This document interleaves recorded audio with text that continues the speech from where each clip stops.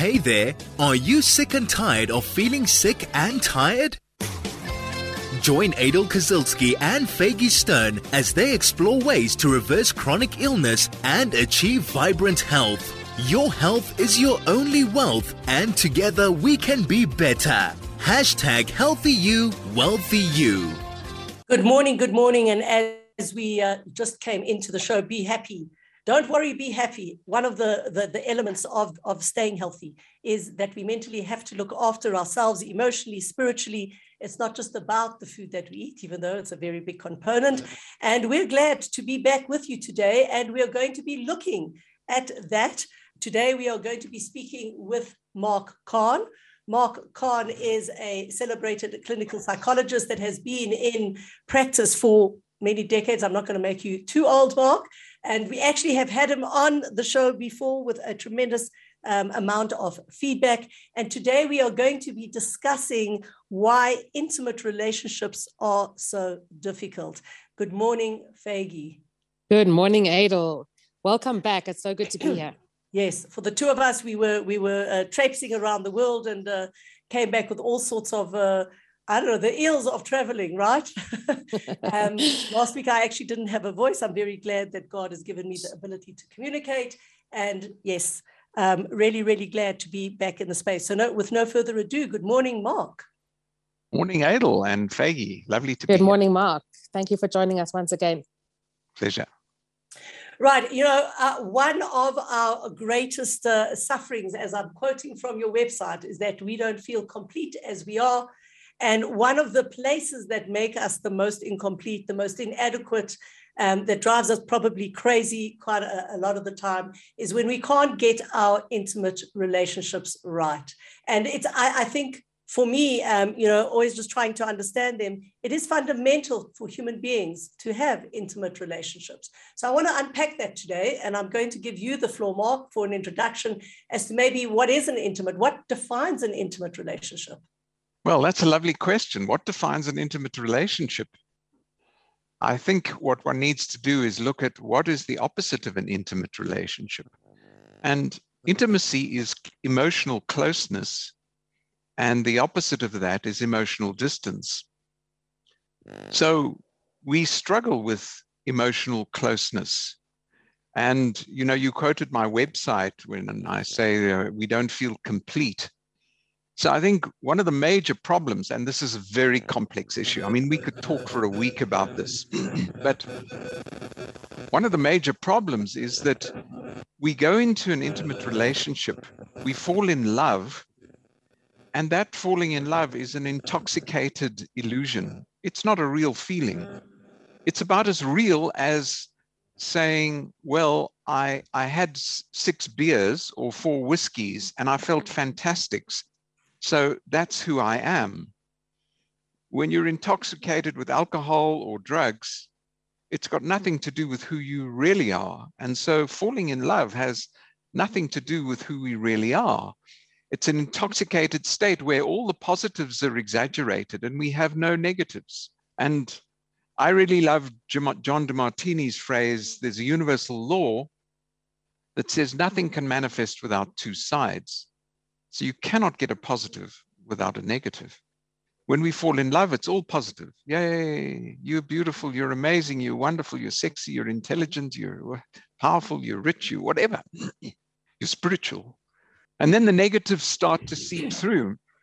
And I often like to say that we think we're getting happiness when we meet somebody, but actually when we meet somebody, we give them a remote control. Each party gives the other one a remote control.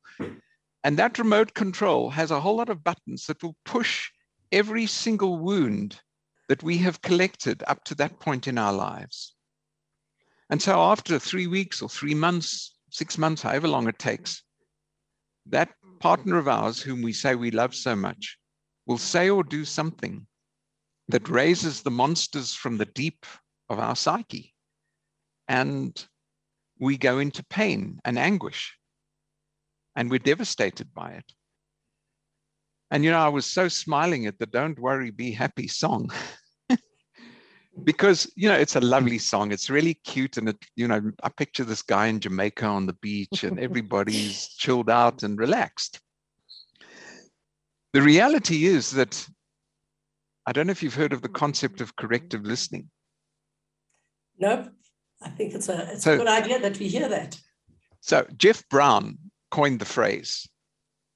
And corrective listening is endemic in our culture. We think COVID's bad. Well, at an emotional level, corrective listening is the most destructive thing personally, emotionally, and for intimate relationships that you can imagine. And I've created a whole model in the way I work with couples around this, which I can explain shortly. So what is corrective listening?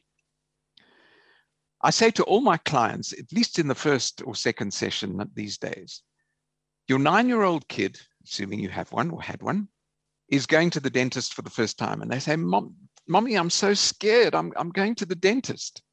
What's your response? Don't worry, be happy. Don't worry, it won't hurt. It'll be fine. It'll be over quickly. Be a big boy. You must toughen up. Life is full of this stuff. That's called corrective listening. In essence, corrective listening isn't giving space to the pain, the negativity. Don't worry, be happy is shutting down all of the pain. So what does a child of 9 learn? No one will care for me when I'm in pain. I mustn't feel my pain. It's bad. I am now isolated and have to manage this pain on my own and put on a brave, smiling face to the world. So we become armored against our suffering and we can't release it. Anybody who's had a kid that's 1 or 2 years old, they fall down, they cry, they hug mommy, the crying is released and they feel better. I have a colleague, Sally Baker. She's an amazing therapist and she works with pre-birth and birthing and post-birth psychology. She says mothers, when the little infant is crying and the infant is on the mother's shoulder and she's rubbing the infant's back saying, it's okay, it's okay, it's okay. It's corrective listening at 6 months. No, it's not okay. So then the mother says, well, what do I say? Rub your child's back, say, it's so painful, I'm loving you. It's so painful. Yes, I know it's painful, I'm loving you. So we get into an intimate relationship. We have all this armored, blocked pain. When the love honeymoon phase is over and our partner says, I'm not going to visit your mother. Why not? Your mother, your parents drive me crazy. And there's aggression in the voice. And now what the couple does is they start to have a fight. No, please, you need to come. I can't go there on my own. And I don't want them to think that you don't like them. And they start to get angry. And this is the work I do with couples now. It's the primary place I go to. I say, okay, you're both angry with each other and you've had this fight about parents-in-law and heaven knows what else hundreds of times. Can we go underneath the anger and the conflict to the vulnerability? So the vulnerability is sad, anxious, hurt, isolated, shame, guilt. So what I get couples to do is to start to share the vulnerable feelings. And it's so fascinating because they don't go there very easily. They'll say, yeah, I feel anxious that you don't want to visit my parents because, and then they go straight up into the neocortex where all the thinking is. And René Descartes, my worst person in history, psychologically, the French philosopher, I think he was 18th century, and he said, I think, therefore I am. I think. So he's made thinking our God. But we don't get together in an intimate relationship because you think this person is special. Yes, you might have thoughts that they are.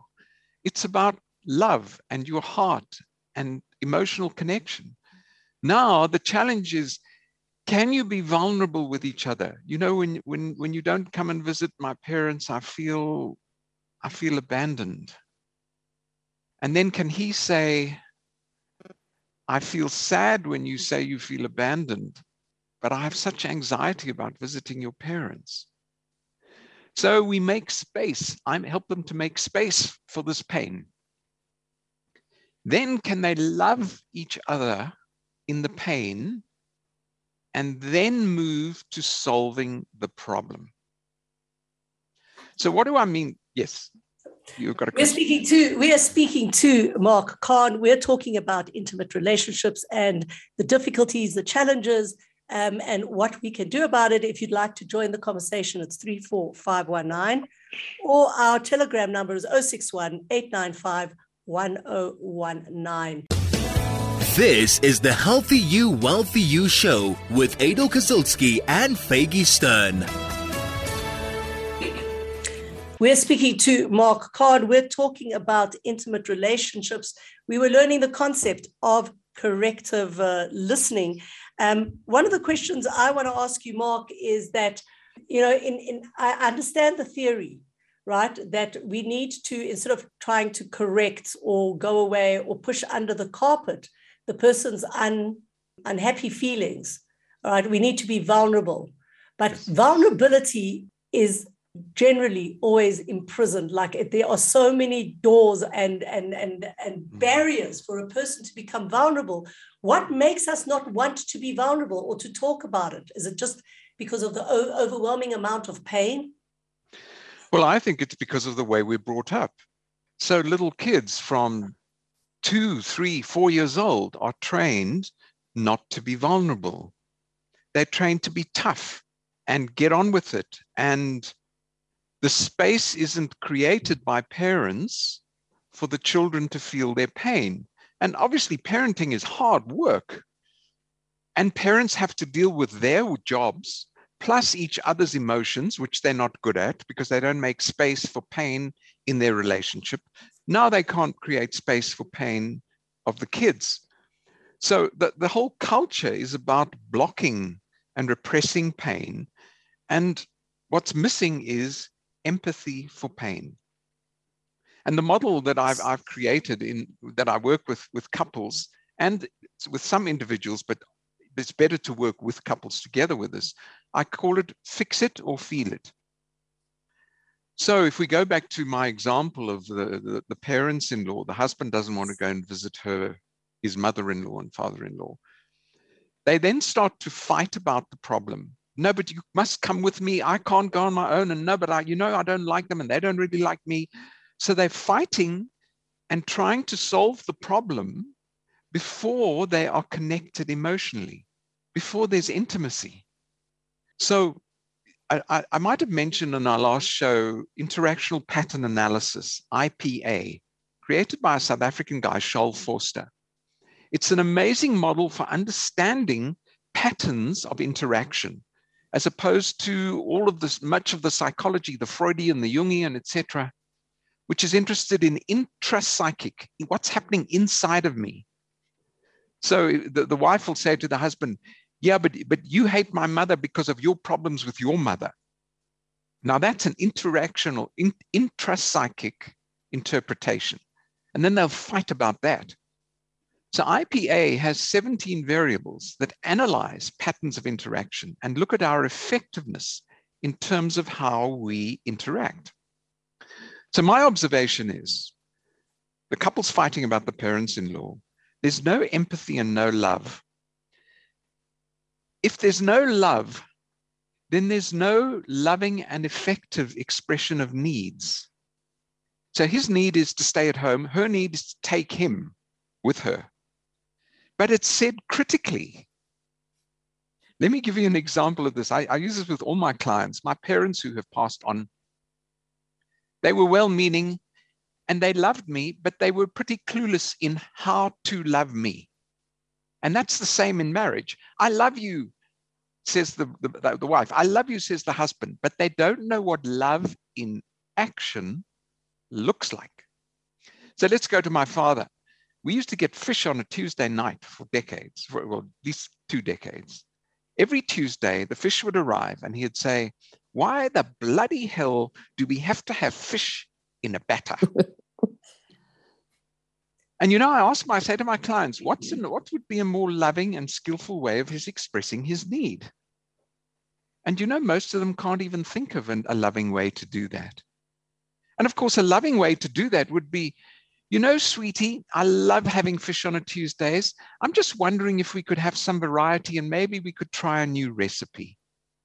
And then real deep empathy would be to say, and I know maybe, trying a new recipe, you'll be a bit anxious that it won't work. And if it doesn't work, we'll have boiled eggs.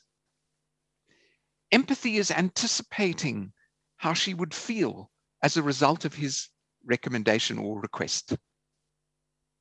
In our culture, we express needs with criticism and moralizing. How can you ignore my parents? You must come and visit but what about my needs? I can't stand the way they're critical with me. So both parties are attacking each other. So there's no space for intimacy. It's an intimate relationship that becomes, with each fight, more and more emotionally distant and disconnected. So the work is to connect emotionally. I feel isolated and I'm anxious about visiting your parents. I don't want to go on my own. They have empathy for each other's pain. They love each other. And then they start to problem solve. Okay. The question is, though, when a person does actually empathize with the other person, it's one thing to hear what they're saying, but it's another thing to really feel it and understand it. Yes. And there's a whole bunch of people out there, and men are not as good as women. They can't do empathy at all. And I do what I call empathy training. I actually teach people how to do empathy. Some people, so what's important about empathy is this. There's two main elements. I can feel your pain, but can I express it in a loving and soft and empathic way? I've had clients, one particular woman I'm thinking of, she was running a big business. She had tremendous empathy for all of her subordinates. But what would she do when they came into her office with, oh, I'm so upset, we're losing this client. Don't worry, let's fix it. Don't worry, be happy. I'll sort it for you, which is corrective listening. And this inability to say, okay, tell me about your stress. What's the hardest part with this client? How does it make you feel? Spend 5 minutes in business. Okay, you maybe don't go so deep, but you spend 5 minutes talking about how they feel and then problem solve. People don't know how to demonstrate empathy because we live in a corrective listening culture and we don't have models for it. And then to add to that question is when someone isn't able to show that vulnerability, they then turn things into blame. Exactly, and that's what I was saying. We don't know how to connect and be soft and loving and not have the problem solved. So we blame the other party for not solving the problem. You always do this. You always say the other. You don't. Why the hell do we get fish in a batter? There's no appreciation for, you do all the cooking. My father, of course, was the old style patriarchal guy. He never cooked anything. He didn't show. So patriarchs have zero empathy. Patriarchs are my biggest problem in this world. They have caused 80% of all the problems in the world because they don't have empathy. But they just don't know how. They don't know how. So I do empathy training. Of course, many patriarchs don't want to learn how to do empathy because it makes them feel uncomfortable. They're only comfortable when they're in control. When you're vulnerable and making space for empathy on the part of both members of that couple, you're not in control. The feelings are uncomfortable, painful. They're not resolved. So we jump to control. The patriarch or the matriarch, there are more patriarchs, just want to shut everything down, get control, and have their partner subordinate to them. which is, by the way, the number one variable in IPA is the definition of the relationship. Is it a parallel back and forth? One takes the leadership, the other follows, and vice versa. With patriarchs, it's, listen, you do what I say. I'm the leader in this family. And they quote scriptures and so on to say the man must be the leader and the boss. Well, that'll work if you've got a very submissive, sweet little wife who's happy with that. I personally don't think many people are really happy with that. But, varies. So just in terms of that, just in trying to unpack that further, I think we can recognize that the majority of humanity, the majority of us, and putting everybody in this bowl, is that we haven't been taught vulnerability. We haven't been taught to. Yes. I think that the caveat, though, is that when you're trying to form an intimate relationship, whether it is with a spouse, whether it is with a child, with your mother, etc., what happens when you come to a point where you recognize that there is the need to validate your vulnerability, that you don't really want to fix it. I just want to be heard. And that person is blocking you all the time. Like, I think that from my experience, that's probably the hardest thing, is that you only can work this model if two people both want to be vulnerable. Brilliant. Thank you for raising this. Let's say I see the woman I had a woman in therapy. She's got an 18-month-old kid.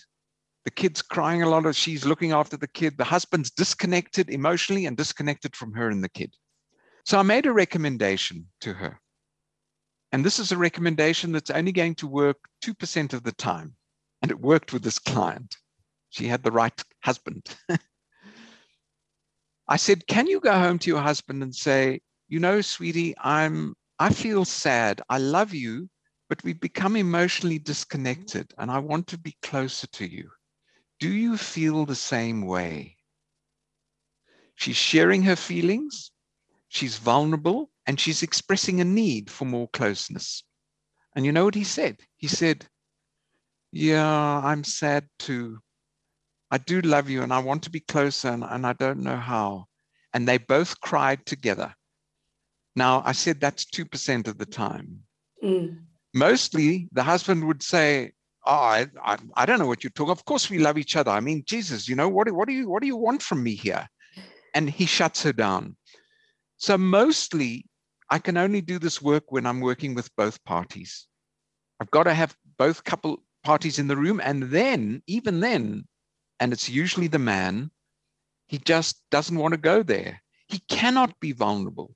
His armoring against years, decades of pain is completely overwhelming and it's terrifying for him. And he can't do the work. Mark, we've got a comment that's come in now from a listener that says, you don't do empathy, you are empathetic or become empathetic. What do you have to say to that? Well, I'm not sure what they mean by do, but I would disagree, because IPA says you feel empathy, which is you imagine what the other person's feeling. They feel sad. You then resonate with sadness in your system for them. And then you need to do empathy, which is, wow, that sounds awful. That sounds tough. You're so scared of the dentist, my sweetie. I know. I can see how scared you are. That, I'm not sure what this person's saying, but that's doing empathy. And then the kid says, yes, mommy, I don't want to go. Yeah, I know you don't want to go. And often I feel like that too. I get scared just like you. And then I do a thing, I'll do a process I'll share with you now. I've had many clients I've done this with, they do it with their kids. Sweetie, where do you feel the scared feeling with the dentist? I feel it in my tummy, mommy. Okay. I want you to just feel that awful scared feeling in your tummy. You make space. Keep quiet. Make space. Okay. Can I hug you now? Okay. I want you to feel me hugging you, and can you feel my love inside you and the scared feeling in your tummy? Yes, mommy, I can. Keep quiet. Wait 20, 30 seconds. Make space for the pain and the love, and then say, can you feel my love melting away your pain? And kids, up to the age of 10, 11, 12, depending on the kid, will do this in a minute or two. And then what you do is, mom's cooking and the kid says, Mommy, I'm scared of this exam. Okay, we've done this melting exercise before. Can you feel the pain inside? And can you feel me loving you? And then they do the process at a distance, and then you teach them to do it when they go to school. So now they're scared of the maths teacher. Feel the fear, feel the pain, make space for it, for the vulnerability. Feel mom's love. You can imagine mom loving you and hugging you and melting away the fear and the pain. So this is slowing it down, making space for the pain, and then you can be happy. But the worry and the pain need space. This is a very interesting concept. We are talking to Mark Kahn. We are talking about intimate relationships. If you'd like to join the conversation, it's 34519, or the Telegram number is 061 895 1019. We're going to go for a bit of a short break, and we'll be back shortly. This is 101.9 High FM. This is the Healthy You, Wealthy You show with Adel Kazilsky and Faggy Stern.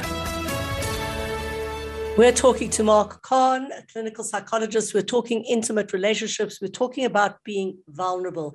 Mark, I think that everybody meets, if one has a wonderful vulnerability and to be understood, one does meet, people in their lives, intimate and not, that are shut down, that are not willing to go there. What resources can a person who has that vulnerability and who needs to share it, what resources can one build within oneself to allow oneself the space even to express their vulnerability, knowing that it's going to be rebuffed? It's like really, really hard. As you said, like the kid says a few times, Mommy, I'm scared. And then eventually the child learns a corrective behavior that I'm not going to tell Mommy I'm scared anymore, because like Mommy is not like recognizing it. And they either become whatever, fearful, or they shut down, or they go into misbehavior. So obviously from a little kid perspective, it's hard, but what does an adult do when they want to share their vulnerability and it doesn't land on the other person? Okay, so are you asking that specifically in relation to a marriage? So let's say the wife wants to be vulnerable with a husband. That I'm asking that the parent wants to be vulnerable with the child, the daughter wants to be vulnerable, but I'm talking in an adult relationship where the daughter wants to be vulnerable with the mother, or whatever it is, where you've got a very difficult, intimate relationship and you want to express, but you kind of like, you yourself become more and more wounded the more you want to be vulnerable, because the person is just like throwing that arrow back at you harder and harder. So what you're describing really well is how difficult this is.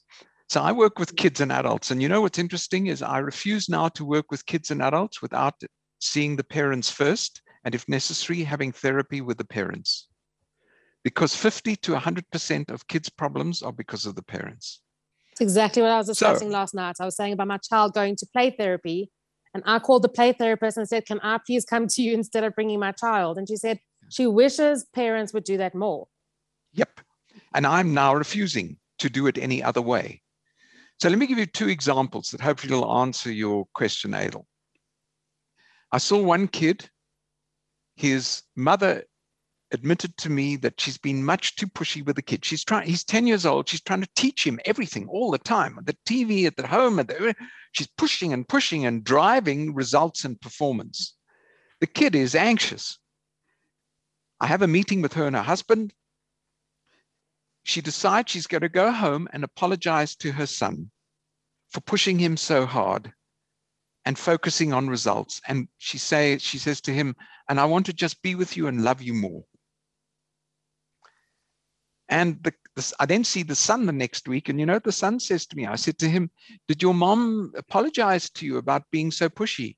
He said, yes, I do. She did. And I said, and what was your response? She said, no, I forgave her. In this beautiful, innocent way. I have another kid who's 14, suicidal, depressed. The mother made the same admission to me. I saw the parents together. the mother apologized to this child for being so pushy and so difficult. And you know what the child said to me in the next session, the 14-year-old? She said, "It's too late. I can't forgive her." And she was impenetrable. I tried everything I could to get past this barrier of non-forgiveness. So for now, that child is lost. I cannot help her. So it depends on the extent of the wounding and the personality style and type. If sometimes the wounding is irreparable, and there are so many men out there who have been so wounded, and you know the way men talk to each other, and boys, and the bullying and the abuse, you know, you fatty, you pathetic, you useless, you trip over your feet, this kind of thing, it just walls and armors men up against all their vulnerability. And just maybe one more example, I worked with a couple. She's a stay-at-home mom with 3 kids. He comes home, he's with a big accounting firm, he's stressed out of his head. His only way of dealing with the stress is to have a whiskey in the garden. She's trying to get him emotionally connected. And so she doesn't say, you know, when you sit in the garden with your whiskey, I feel abandoned and isolated. That would be a more skillful and loving expression of needs. Instead, you just never talk to me. You don't tell me how you feel. I don't need to talk to you about the kids. Blaming and attacking. He's completely shut down emotionally and armored and disconnected. And then they keep having this fight up here. And there's no love and intimacy and vulnerability and connection below it. So what happens to such a woman who is vulnerable, who wants to express herself, and she is being stonewalled? What resources does a person like that have? Like, well, what should that woman do? Let's assume the husband can't do the work, doesn't want to try, doesn't want to do the work. I would say to her, you need to give him as much space as possible, and to start giving him what he does need. So when he comes home, have the whiskey ready for him and give it to him and say, your chair's under the tree outside. I'll see you when you're ready later. So to stop pulling and demanding of him. My definition of love, I'd like to share with you. Love is not trying to control your partner. Love is not trying to control your partner. So can you see in the whiskey example with the husband and so on, instead of I'm lonely and I'm desperate to talk to you, give him the whiskey, give him space, let him recover, and then let him move towards you and very slowly begin to express your needs in a non-blaming, non-critical way, in a softer way. Now that can take a lot of work. And often the man will not respond because he doesn't want to. He wants a woman there, but he doesn't want intimacy. You know, 4% of marriages work. 4%. I'm quoting Virginia Satir, a world-famous family therapist from the 60s. I'm quoting imago therapy. It's a very famous couples therapy technique. And my own experience, personally and professionally, agrees with it. 4%. 96% of people have too much wounding and don't have the skills. None of us have the skills. Most of us have to learn how to do this. I had to learn how to do this. I couldn't do this coming from my parents with a fish and all of this stuff. My father used to threaten to call the police and the headmaster. I was a terrified little kid who had no clue how to do any of this. I had to learn. And I'm doing better. But it's extremely... I think in general, it's just a very, very fine line. You know, to also allow the person that space, almost sometimes you think that they would never get out of that space. I'm sorry, what are you asking? Yes, I'm saying, for example, let's say a husband doesn't help ever during supper time, bath time, bedtime. Yeah. Just an example. Right. And then you allow them that space to not have to do that. And instead of the blame and the shouting and the screaming, yes, you allow them to do what they usually do. But at what point do they then start warming up and coming to do what you need them to do? Well, what you want to do is wait for a moment when they're very relaxed and say, you know, sweetie, I haven't been asking you to help out with all the stuff in the house and the kids and so on. And I'm wondering, would you be open to doing it just a little bit?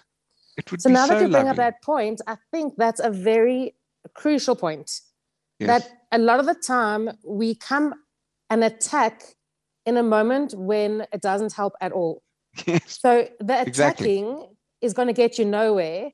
Whereas Yes. if you actually take a step back, understand what's going on, and say to yourself, I'm going to bring it up at a time where they're actually going to listen.